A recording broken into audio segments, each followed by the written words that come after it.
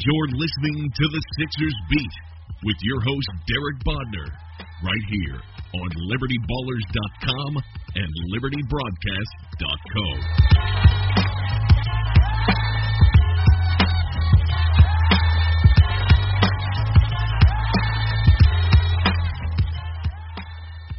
Welcome, everybody. This is Derek Bodner. I'm joined by Rich Hoffman. We have not abandoned this podcast, contrary to popular belief.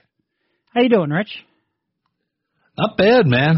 Been a long time. A lot of stuff has happened. I see you every day, but we have not been able to get one of these podcasts. And unfortunately, our day jobs kind of get a little hectic at this time of year. And then we really had maybe one day in Miami where we could have done a podcast. And we kind of said, screw it, we're going to go to South Beach instead. So apologies for that. It's a half-hearted apology, don't get me wrong. Definitely needed one kind of like one day just to relax, or really more like one night because there was a shoot-around or a practice that day. And then we got back and we kind of ran into some things. I had a personal thing one day, then the next day you got poked in the eye playing basketball because we take realism on this podcast very seriously and want to cover the team that we cover as in-depth as possible. So thanks for going the extra effort, Rich, but here we are. Here we are. It's true. I did get poked in the eye, and I will not need a face mask to cover whoever the Sixers will play in the second round. I did like your half-hearted apology, by the way. That was your version of Brett Brown's "I'm sorry, I'm wet" the other night. Wait, no, I'm not. I'm not sorry. I'm enjoying being doused by chocolate milk and water and whatever the hell the rest of the Sixers players threw on him. I mean, we saw this happen. What was it? TJ got the triple-double, and somebody threw chocolate milk on them. That's evil, man. That is evil. Yeah, that was the dearly departed Trevor Booker. Yes. That is a tradition that should die. But, all right, where do we even begin? Like, I guess we got to look back. Obviously, the Bucks Celtics will go 7 games, so we don't know who they're going to play yet. We won't know until Saturday. What a series, man. It was the weirdest. Joe came back, and you saw 3 weeks of rust offensively right from the jump. Like, he looked like he had no idea what to do with the basketball. And they kept forcing it to him a little bit. He kept trying to create something. He has the 3-week layoff. He has a mask that he has to come back with against a tough defense, and he's just completely out of rhythm. And then you watch him defensively, man, and if he didn't take over those last 3 games defensively, woof, that was a clinic. It was really impressive for them to go down there into Miami, get 2 wins, win every second half they played. If they won all 5 second halves, I think they came within a point of winning all 10 quarters in the second half. I think they might have lost the fourth quarter in Game 5 by like a point or something like that. That was an impressive showing. Brett had a great line before Game 5. He was referring to Embiid's performance specifically in Game 4. He called him Bill Russell on defense and hasn't played in 3 weeks on offense. Right. Which, I mean, Joe, you could just see it. I think a lot of people thought, okay, this is an experienced Miami team. They're going to be, I mean, when I say experienced, they've been in the playoffs, and you have guys like Wade and Spoelstra who have been there before. You thought in the second half the Sixers might be the team to get tight in some of these close games. The Heat would be the group that would execute better down the stretch. It was the opposite. And, this Sixers team really, it's obviously a very young team, but they have a maturity that goes beyond their years. And, that comes from Simmons orchestrating the offense. Their late game execution, I wouldn't even say for most of the series it was super clutch time, even though that happened a little bit in Game 4 with that Simmons dunk where Redick screened and then that Redick jumper. But besides that, it seemed like in the beginning of the fourth quarter they put their foot on the gas pedal and they executed to the point where they basically put the game out of reach. And it was it was an interesting first round opponent. I thought it was almost the perfect opponent in that the Heat did not have the elite talent. You could tell that. You could tell in the fourth quarter after the Sixers sort of had figured them out every game and after the Heat just got tired guarding the Sixers, whether that's Simmons or Redick running off screens. The Sixers took over. But the Heat mucked the game up, and they were dirty at times, and they were physical. And it was a good taste of playoff basketball for the Sixers. And they passed every test that the Heat gave them with flying colors in the end. You know, you mentioned mucking it up. And you're absolutely right. It's a perfectly descriptive phrase. I'm very glad we don't have to talk about that anymore. I'm sick of talking about mucking it up basketball because, as you pointed out to me, I think one day in Miami, mucking it up means you're not talented enough to really be taken seriously, and that's a perfect description for Miami Heat. And I forget if it was Game 3 or Game 4, one of the games in Miami where they came out and they were just dreadful. I think it was Game 3. Was it Joe's first game back when they turned it over like a million times? That was the second game. So it was Game 4, and they came out and they played the worst offensive half they may have played in 3 months. You were disgusted watching it. It was a disgusting half of basketball. And then they came out in the third quarter, and you go, okay, look, they're only down 5. It was a minor miracle. I don't know how this happened. But as long as they execute, they can steal a win, head back home, up 3-1, and close out the series. And they came out, and they turned the ball over like 5 times in the first 5 minutes. Like, what is going on? And a good team, a really good playoff team, that's a 25-point game. They have no chance to come back. But because this Miami team has so little offensive firepower, the Sixers could sputter for 2.5 quarters and still, through a dominating defensive effort in the fourth quarter, be able to steal that game. They're not going to have quite that kind of flexibility coming ahead. I mean, they might if they play Boston. Boston might be just as bad of an offensive team. But if they want to get to where they want to go, which seems like that changes every week, they're going to have to execute a little more consistently than they did. But you're right, Miami was really the best measuring stick for them because they played, everybody talks about playoff basketball being more physical. And sometimes it is. Enough of the word physical, by the way. Oh, my God. Sometimes it is. A lot of times we just like to glorify it. Miami really is more physical, though. That's the only way they really can play is to get you out of rhythm like that. So they got to experience that, but also against a team where they had enough margin for error where they could kind of feel their way through. And like we said, offensively in the fourth quarter, it wasn't always pretty. Certainly it was in Game 1. It probably was in Game 5. But a lot of those other games they won in the second half through sheer force of will and through defensive impact. And again, against a Miami team that's a little easier to do. I think Miami ended the series shooting 29% when Joe was in the game, something absurd like that. It's not going to be that easy, but it's a perfect kind of, easier way into playoff basketball for a lot of these young guys. And they got Joe back, man. I mean, at the beginning of the series, we had no idea when he was going to play. Yep. I think most of us guessed that it would be by the third game, but I mean, even then, we all wondered, all right, well, what is he going to look like when he comes back? Is it going to take him a little while to get back on track? And for half the game, the answer is undoubtedly yes. But it's just good to have him back playing. It seems like he's in high spirits. And then, I mean, Game 5, what an amazing scene in that locker room after the game. Yeah, it really was. And look, you can make too much out of that, I think, at times. Like, we look at that, and most teams would have an amazing scene. But you could just see the camaraderie with that group and see the respect for Coach Brown. For him to really develop that kind of culture. Like we said, he developed a winning culture through 4 years of not winning at all. It really is, he was the right guy for that time period. And that's a way that's the way media members and fans kind of gave him a backhanded compliment, the right guy for that time period. Well, I think this year what he's shown is he's now the right guy for this phase of the rebuild as well. And that was one of the questions a lot of people had. And to be able to see that answered in this season, and then to see that rewarded with this series, it was great to see. It bothers me when baseball teams, they bring out the champagne and beers after winning every round. The pie in the face. The Phillies do after every regular season game. After you win the play-in game for the MLB playoffs, that kind of bothers me. But for this Sixers team, I mean, because I talked to, the two guys I wanted to talk to for my story were Robert Covington and T.J. McConnell. Those guys were 10-72 2 years ago. This does not happen all that much, not without a LeBron James type acquisition or some massive overhaul in free agency. For just a team to have a rebuilding process sped up at this level is unbelievable. And yeah, I mean, it was, the scene of Brett, Brett offering JJ the bell and then JJ giving it back to him and Brett hugging Embiid while also getting two-hand shoved by Kyle Anderson. By Justin Anderson.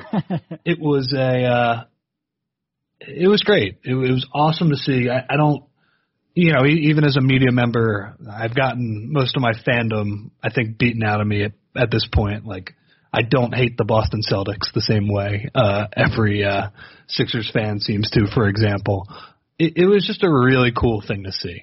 And for Brett, after all those years of losing his record, he's still, 250 games under 500 or something crazy. 7 more seasons of 50-win basketball, and he'll be right there. Right there. Yeah, just to see him get that. And, that was a big talking point before the series was how is Brett going to fare against Spoelstra? And then you had game 1 where he had a great adjustment where he went to Ilyasova at halftime. Then game 2, Spoelstra got him back a little bit. And then game 3, he gets Embiid and everything's okay. And then the plays he drew up at the end of game 4, Brett really held his own. He's not I think what we saw is this is a guy who, while he's never been a head coach in the playoffs, he's seen a shit ton of playoff basketball, and he's been a part of that. And I think his time in San Antonio prepared him pretty well. Yeah. Seen a lot of playoff basketball, been a head coach, as he will remind you whenever he can for a long time. He certainly did not look like he was out of place in the moment. Did somebody was this on a broadcast where somebody said, well, he does have championship experience. He won the 1994 Australian League title. Just almost the same thing, yeah. It's funny. You say we don't have rooting interest the way we used to. And it's funny because on the one hand, we both grew up in the Philadelphia area, and we obviously both grew up basketball fans. Put one and one together, clearly, I mean, I was at more playoff games than I can think of during the Iverson run, which dates me a little bit, but whatever, fuck it. It is different, but what we can still root for are our travel interests. And we had a little bit of an argument this week over what we wanted to see, because travel-wise, Boston is the outcome you prefer, but rest-wise, 2 more days of not traveling wouldn't be the worst thing in the world. So the Bucks winning this and forcing us to a Game 7, a little risky, but we do get that 2 days of rest. That's what our rooting interest is, and so far, so good. Let me tell all of our listeners too that our my co-host has just a completely conflicting ideology when it comes to travel compared to say the important stuff like draft prospects. This is Mr. Try and hit the home run when Joel Embiid's still on the board. But when I protested and said, let's get a couple more days off here and see if the Celtics can win in Game 7. Mr. Bodner over here was rooting for the Celtics to win in 6. I just want a little bit of certainty that I'm not heading to Milwaukee. I'll swing for the fences with Joel number 1 overall, but just give me that guaranteed trip to Boston instead of Milwaukee, and I'll take it. I'm risking it, dude. I think the stat is what 85% of home teams win a Game 7, so I think we should be safe on the Boston trip and still get those 2 extra days of rest. But I wouldn't have mind locking that one in there. Well, on a related note, in terms of travel rooting interest, I mean it's been a crazy 3 weeks because, I mean, first at the end of the regular season, we were scoreboard watching. At one moment, we were going to Milwaukee. At the other next moment, it was Washington, and then it finally ended up being Miami. I mean, it still could have been Indiana at one point because, the Sixers squashed that in about 3 minutes of playing time against the Bucks. But it theoretically could have been against the Pacers. And I had no interest in going into Indianapolis either, even less than Milwaukee. Yeah, and you're right. Going into that night, Indiana was also on the board, and watching that Cavs series, I think the Sixers made the right call to blow out the Bucks that night. Indiana seems like they're a tier above these other 3 teams. And then we get to the point where when was Game 5? Tuesday night? Yeah. Whenever it was. The Sixers had that series completely wrapped up. And I got to say, I enjoyed that series for about 3, even 4. I mean, Game 4 was that crazy Saturday game. Once the Sixers got up 3-1 and had 2 games left at home, and after it felt like, all right, Miami has thrown their best punch, to use another boxing analogy. Redick made a good point. Why do we use boxing analogies for every other sport? Every time. I don't know. But they're easy. I don't know. It is what it is. But it really did feel like the Sixers took Miami's best punch in those games, and Miami, on the other hand, couldn't deal with the Sixers at their absolute worst.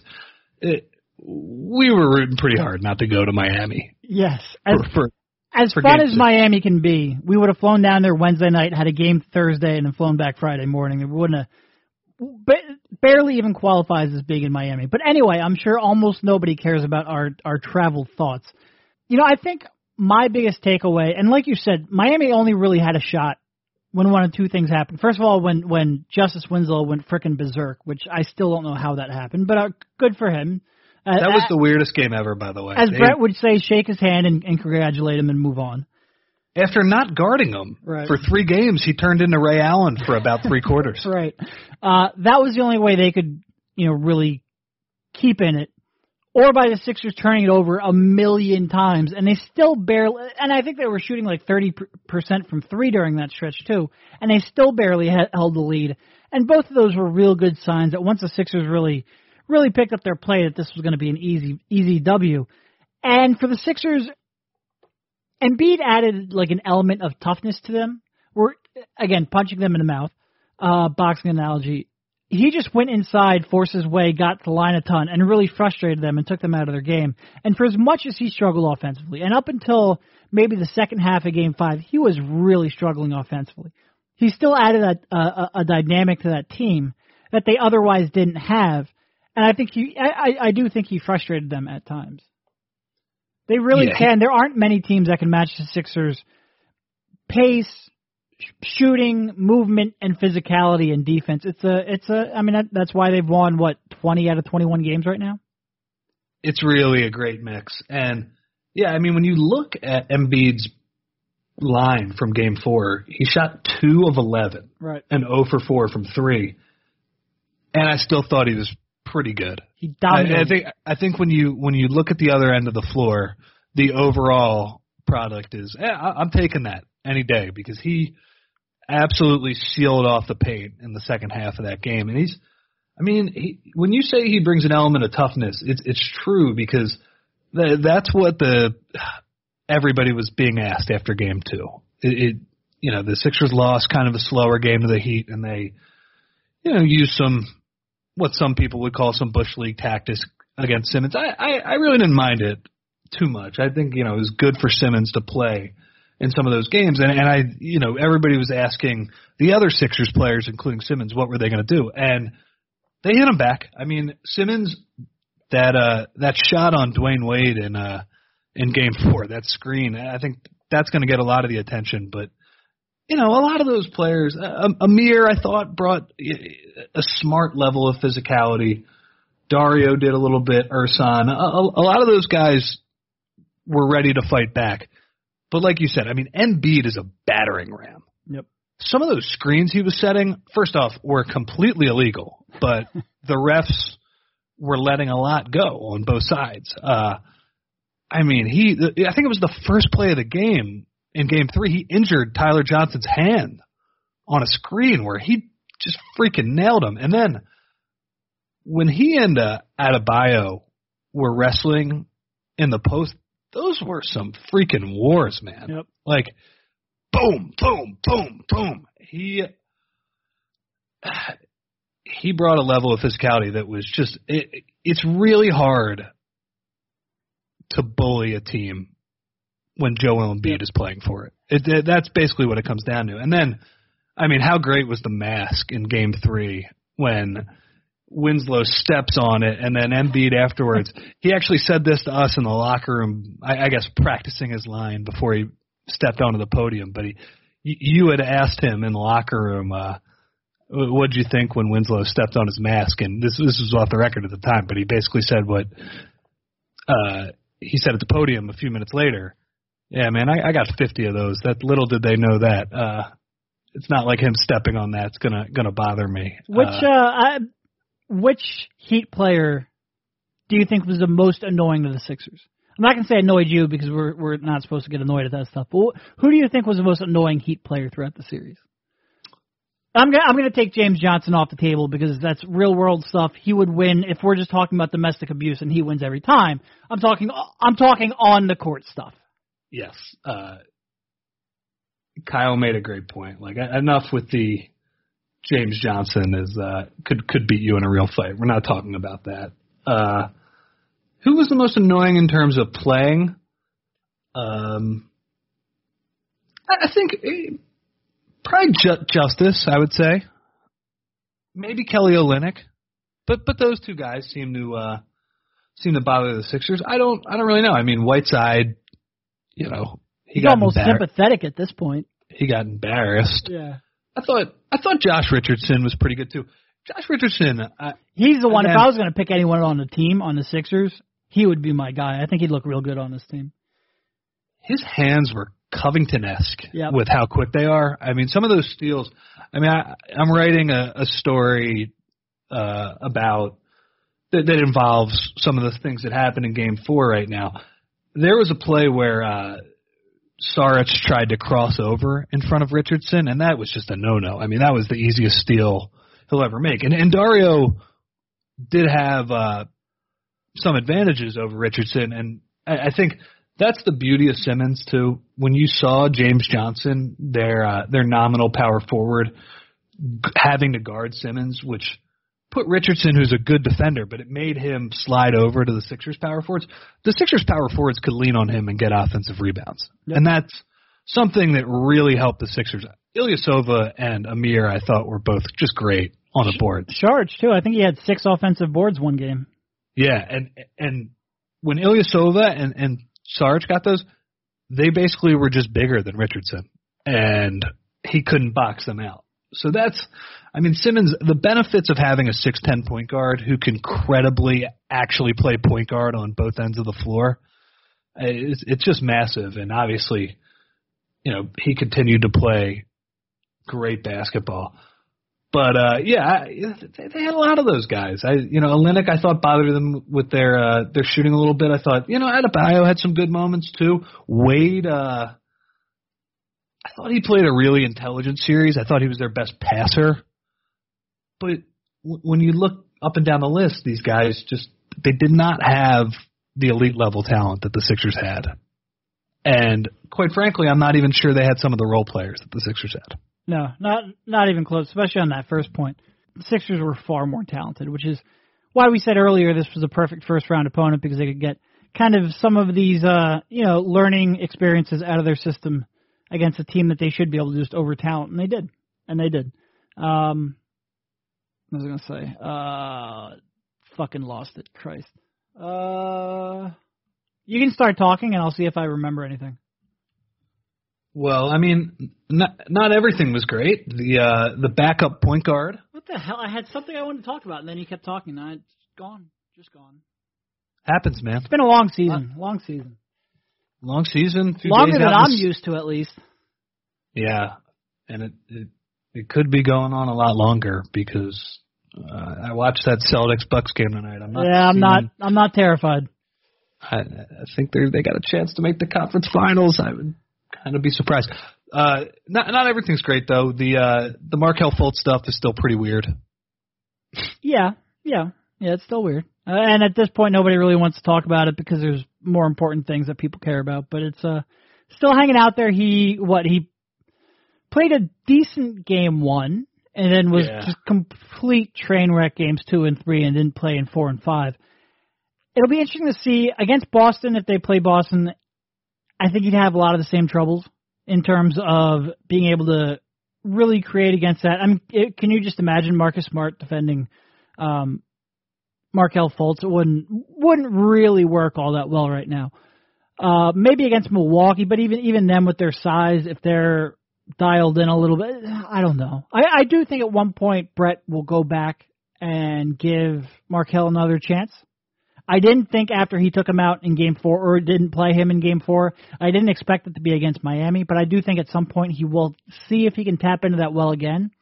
But he might have a real quick hook. We might see maybe 5 more minutes of Markelle Fultz, and that could be it.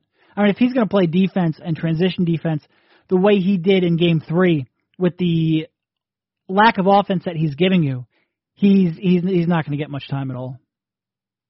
Speaking of Marcus Smart, if the Sixers do play the Celtics, we could see an all-time not guarding somebody situation. He'll stand right back there in that paint. Yeah, no problem. Yep. Yeah. So who among those two teams? Because I assume we'll release this before Saturday night. You never know, man. You never know.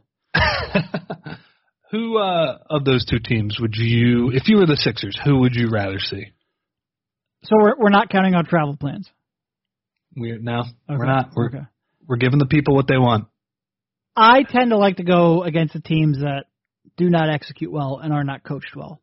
And that's a pretty clear edge to Milwaukee at this point. I knew who you were talking about. That might be the biggest coaching discrepancy I've ever seen in the playoffs. And the two teams play like that. Milwaukee will just hand you a game because they play like they have no idea. Like they remind me sometimes of a people who go to a local gym and you play pickup basketball. Their rotations sometimes remind me of that. I would take them in a heartbeat. Even though Boston, I have no idea how Boston would score against the Sixers. I just don't know how it would work out. But by the same token, I do know that Boston will force the Sixers into turnovers. They will have a couple nights where the Sixers won't connect from 3, and they'll be able to steal a game or two. Whereas Milwaukee will just they will hand you a game on a silver platter. And as much as Giannis is terrifying, I'll take that anytime.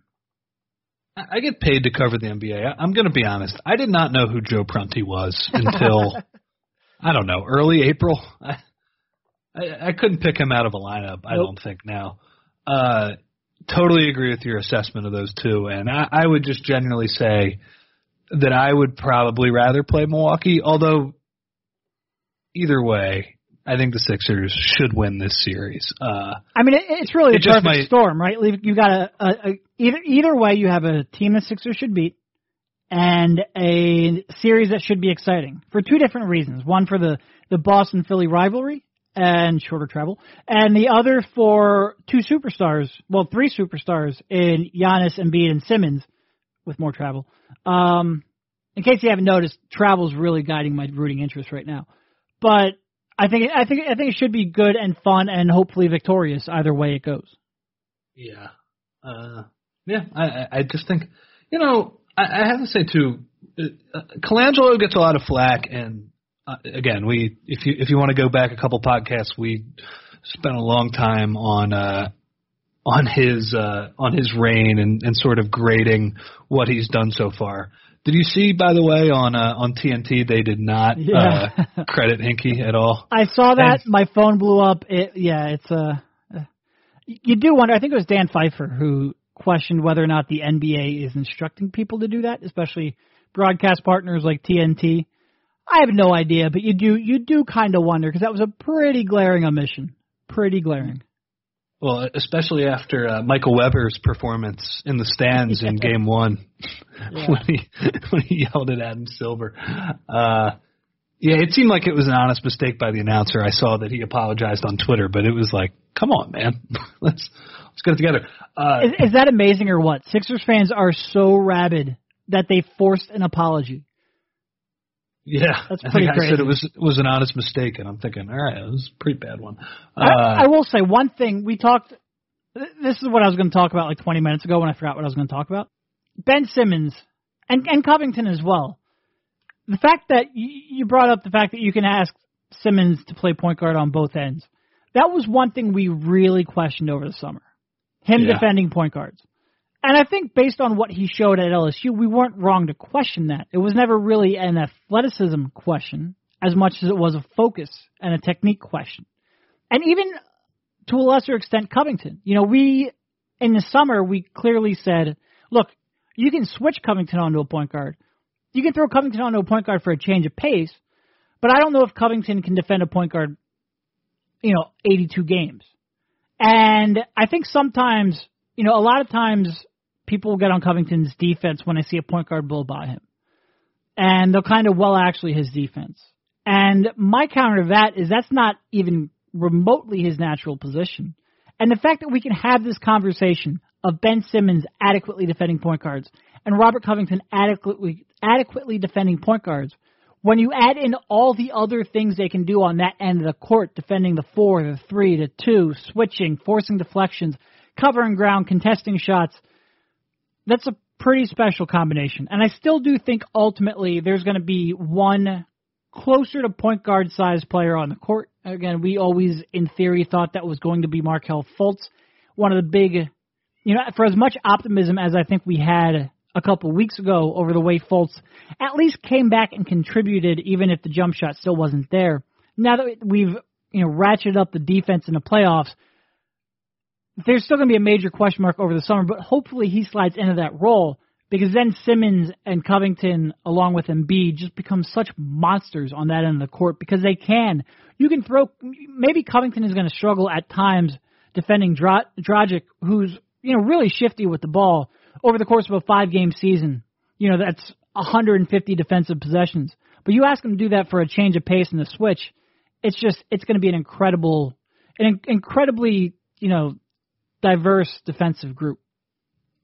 Yep. And Cov did a nice job on Dragic. Tricky point guard, but couldn't really do a lot. And another thing that the Heat weren't able to do that I think teams down the line here in the playoffs, perhaps not in this round, because as we said, I'm not sure about the talent level on both of these teams. For the talent level for Milwaukee is better than Boston, but they obviously have their coaching issues and whatnot.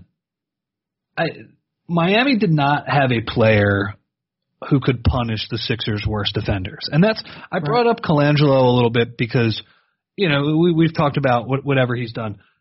Redick and Bellinelli and Ilyasova played great in that series. They were really freaking helpful. And Redick and Bellinelli, just running those simple little flex actions, the pressure they put on the defense was crazy. And then Ilyasova is just a guy who seems like he's in the right spot at all times. So they definitely played well. Down the line, though, those are obviously the guys that LeBron attacked in that game right before the end of the season, where they were able to get LeBron isolated on them and just kill the Sixers defense. Again, that game was without Embiid, but down the line, that's kind of what you worry about. The Heat did not have a player who could take advantage of those situations. I mean, Wade was their best option. And really, all he was getting you was a contested step-back jumper. And he won him a game doing that. But I'll tell you what, when I went back and rewatched Game 2, and you saw some of the bullshit shots he was hitting, I mean, it was a vintage Dwayne Wade performance. It was also something I was pretty confident he wasn't going to replicate. And realistically, he did. He had another game like that. But yeah, winning 4 out of 5 like that, or winning 4 out of 7 like that just wasn't going to happen. You're right, though. Once you get a more competent team, and that image of LeBron is still etched into my memory, and that will be really interesting to see how they adjust to that if these two teams do make it to the conference finals. But yes, those types of players, especially Bellinelli. I mean, Bellinelli's just he's really bad defensively. He's really bad defensively. I tried to avoid hyperbole, but I was going much more forceful than that. But he's been really good offensively. Yeah. So. Yeah, and I mean, I think Toronto also could potentially pose those problems to DeRozan against Bellinelli. Probably won't end well for the Sixers. But Cleveland and Toronto, they have their own work to do, unlike the Sixers. And, I mean, isn't it crazy? The Sixers were the first team to take care of business. Yeah. All these other teams are scratching and clawing. I mean, not only are the rest of these series at least going 6 games, these teams don't look good doing so. No. Washington, Toronto, they don't look terrifying. Boston, Cleveland's Milwaukee. Win last night was bullshit, too. Cleveland's win was bullshit. Milwaukee, Boston look eminently beatable. This East is wide open. Like, the only team that you look at and you go, that team objectively is probably better than the Sixers is Toronto. And they've blown so many playoff series. And I try not, a 7-game series really is short when you're talking about, I'm always a 82 game, better sample size. That being said, this is a pretty established fucking trend right now. That would be a fun matchup because that's the only team that you look at and just doesn't have an absolute fatal flaw in them. Like a lot of these teams, Boston's offense, Cleveland's defense, whatever you want to say, have real fatal flaws, and Toronto doesn't. Other than that, who scares you? Indy's looked as good as anybody else, and I don't think Indy's a great team. It's wide open, wide open. You look on Twitter, and all of the Embrace debate shows are popping up with, are the Sixers the best team in the East? Those have basically now become the Sixers are the best team in the East. Yep. And, I mean, even Stephen A. and Max Kellerman were at the game the other night. I mean, I know. The Sixers are Let me tell you, the center of the sporting universe. Sitting next to Stephen A. takes a lot of restraint, a lot of personal restraint, but I made it through it. Were you sitting next to him? Right next to him. There was one person between us, but yeah. Yep. Impressive. Yeah, so it's what would you say? Redick talks all the time about how they've had to adjust their goals this season. And he's right. I mean, we've been there every step of the way. I mean, for most of the year, it was let's try and make the playoffs. And then it was, all right, let's see if we can get the best seed. Let's get home court. Let's get 50 wins. Let's get the 3 seed. They've blown away all those goals. Let's win a series. They've blown away all of those goals. And yet now we're sitting here in the second round of the playoffs. And I have to say, I think it would be a disappointment. There's no other real way to look at it if they don't advance through here. Oh, it would be a huge disappointment. That's How crazy is this? And I mean, look, if it ends up coming to pass where they somehow lose to Boston in the second round, like you still step back, you go, okay, you got Embiid, you got Simmons. We're 40 minutes in the podcast. We've barely talked about the rookie who nearly averaged a triple-double. You're going to be a destination in the summer. Maybe Fultz figures it out. Like there's so much more upside to be had. But yeah, you would be disappointed. Yeah, for sure. For sure.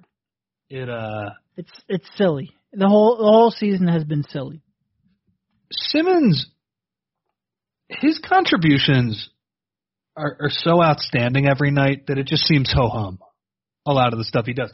He doesn't have bad games anymore, Rich. He does not have bad games. It's remarkable how consistent he is, and we talked a little bit about the backup point guards earlier. That's when push comes to shove, I like you said, I wouldn't be surprised if Fultz gets another shot with a short leash, but when push comes to shove, Brett can just play Simmons 40, 41 minutes as long as he stays out of foul trouble. This guy does not get tired. And some of the plays he made, again, we've talked about his jump shot all year and how we're still very unconfident in it. But in that series, he made a couple of those step-back jumpers that were just so deflating for the Heat.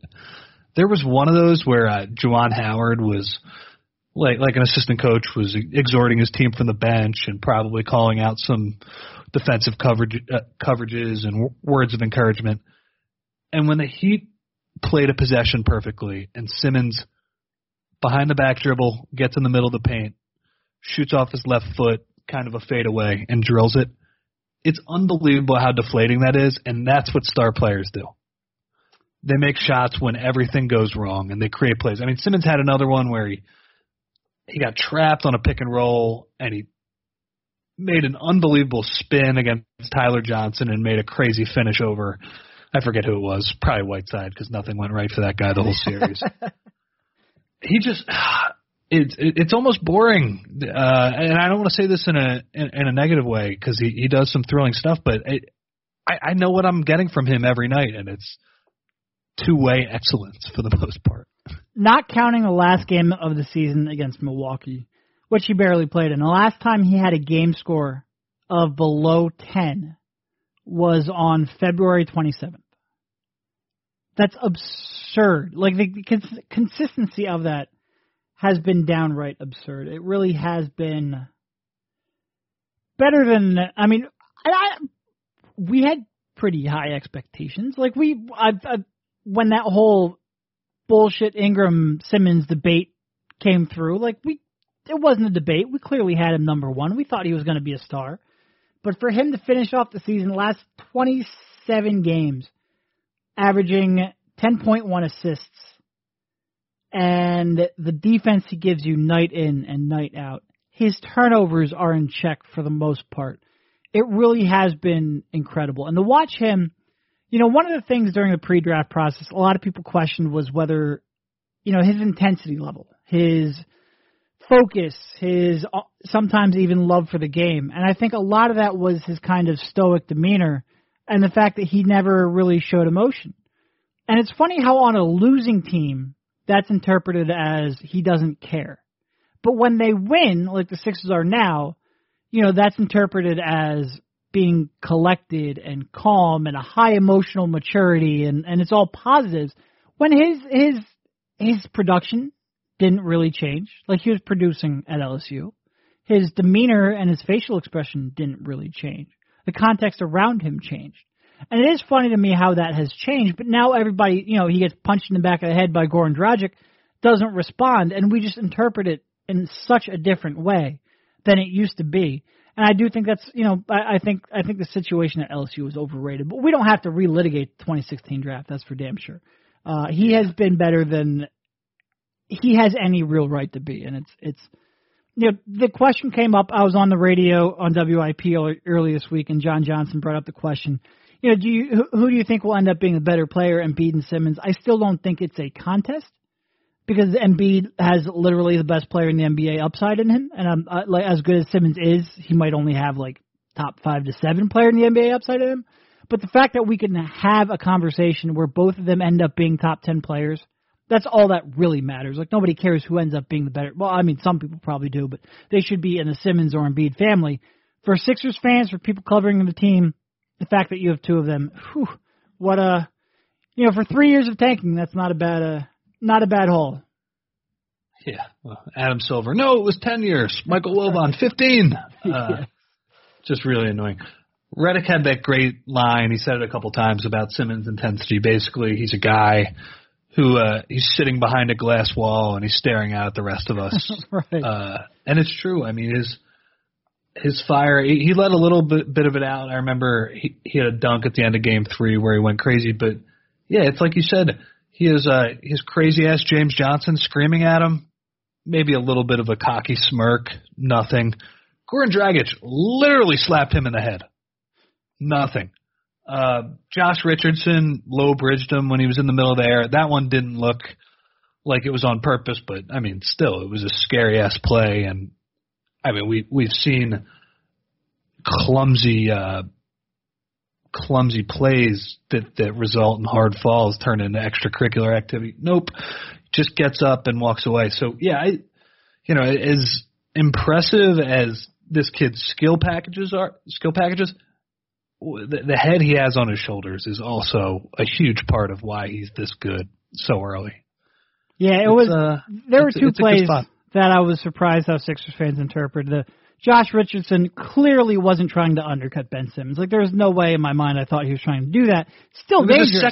It was a second foul in 2 minutes, too. Right. It's not like Josh Richardson wanted to get taken out of the game. No, and like I said, clearly dangerous.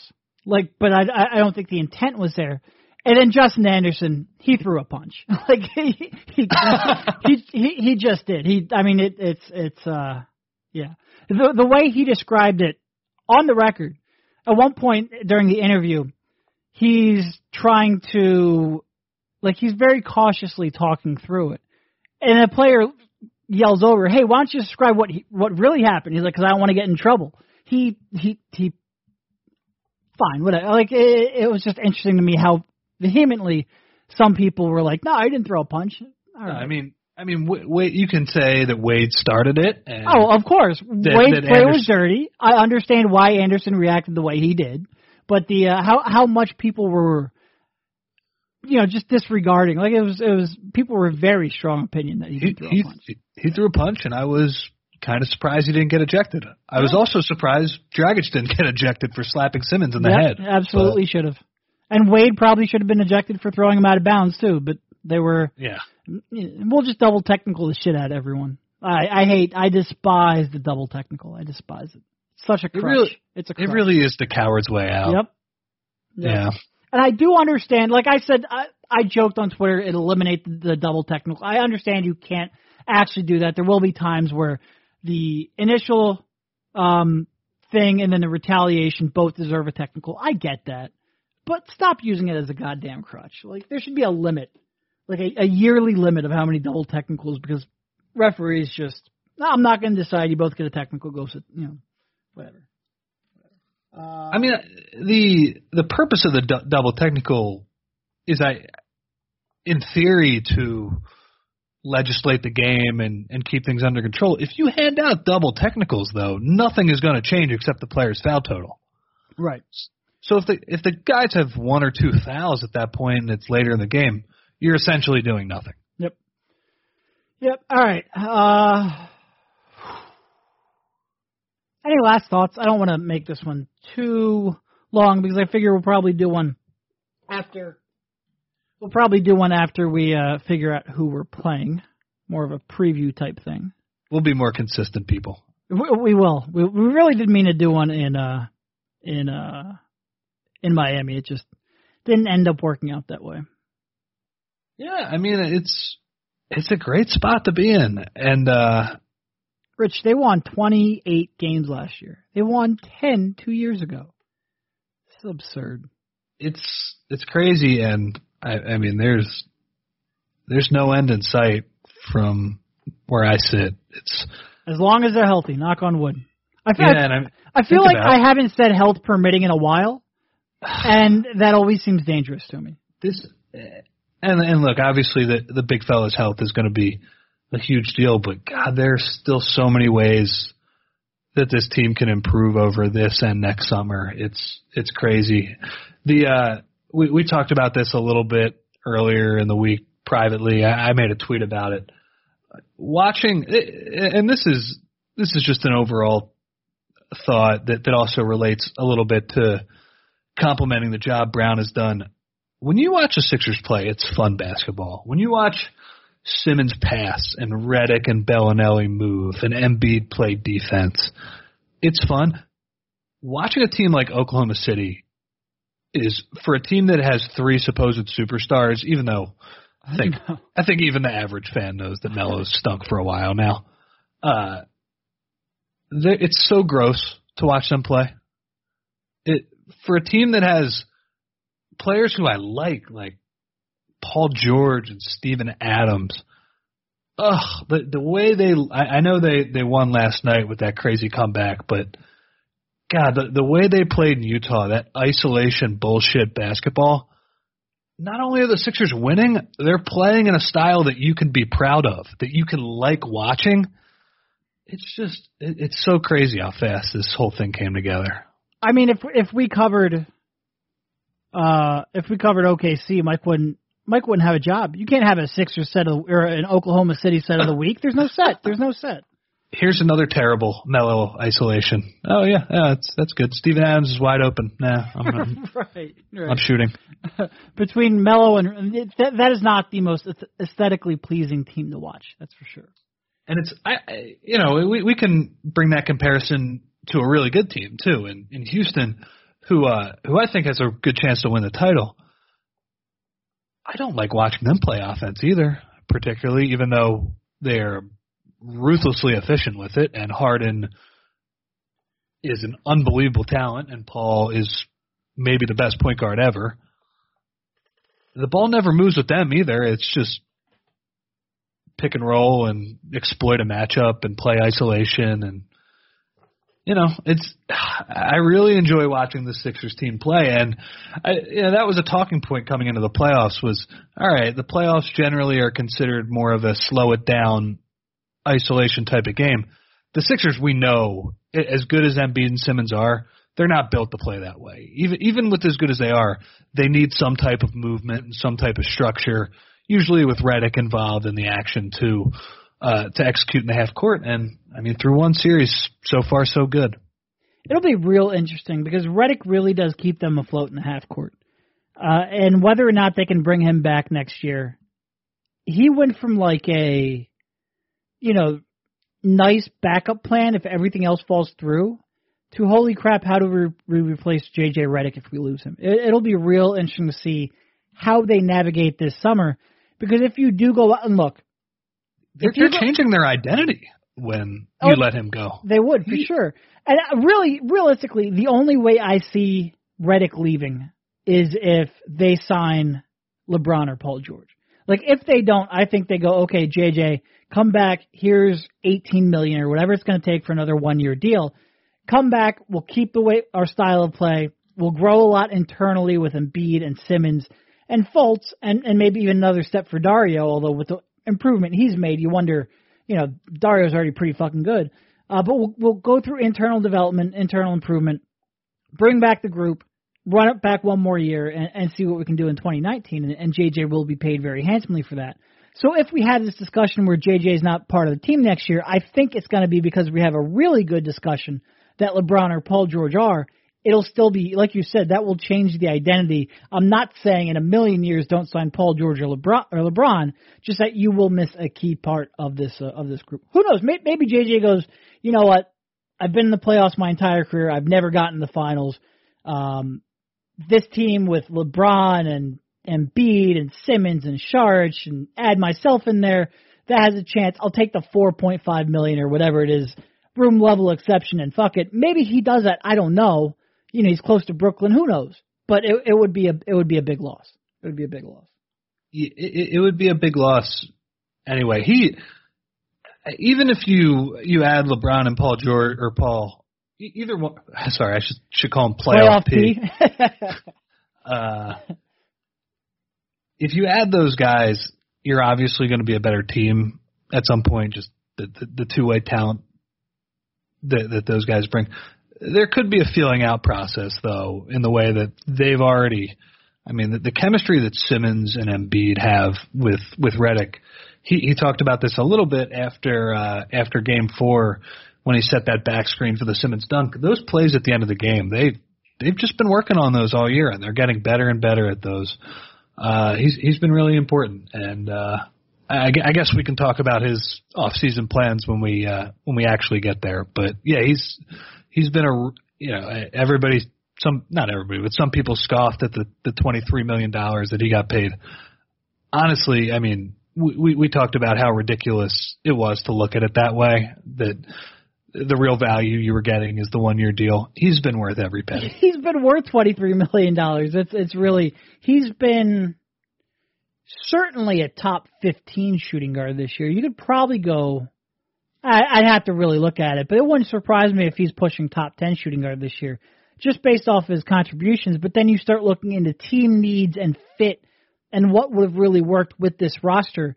He fixes a lot of their deficiencies. He helps extend a lot of their strengths. He's been like, you'd like a little better of a defender, but at that point we're nitpicking because of all he does for them on the other end of the court and in transition too. It's really hard to find that perfect player too, and he's, as Brett says, he ticks a lot of boxes. Yes. That really, if I was ever going to change the name of this podcast, it would probably be to Ticking Boxes.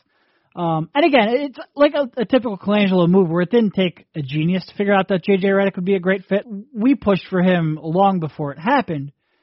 But still, they executed. They got the guy they wanted. They didn't compromise their cap space. It's just been it's fun to watch this team come together. It really is. All right. Well, we will. Saturday night we'll know who they will play, which means Sunday we'll probably be traveling because Monday we'll have a game to cover, and hopefully we'll either be traveling to Boston or we will be here. That's true, because Game 1 would be in Philly if they play Milwaukee, which would be good. But thanks for jumping on, Rich, and we will talk to you soon. And I promise, listeners, this will actually be soon. We'll see. See you, man. You've been listening to the Sixers Beat right here on LibertyBallers.com and LibertyBroadcast.co.